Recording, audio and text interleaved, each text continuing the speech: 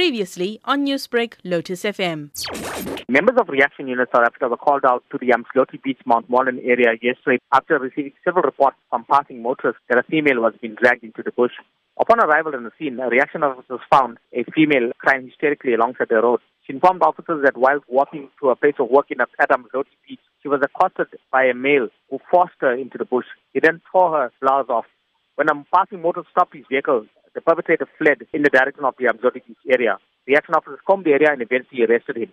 He initially informed officers that he was related to the victim. It was later established that he was unknown to the victim and attempted to rape her. He was detained at SAPS Verulam. Prem, how dangerous has it become for people to walk in such deserted areas all on their own? We advise people to walk in groups.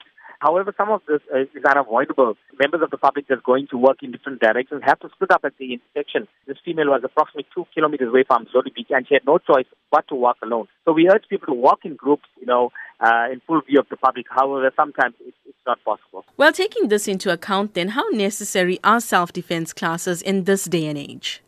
I'd say it is very important. It would save your life. In lots of cases, women are attacked, stabbed, and even killed. In a lot of these cases, they haven't posed a threat to the perpetrator.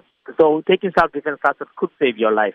Newsbreak, Lotus FM, powered by SABC News.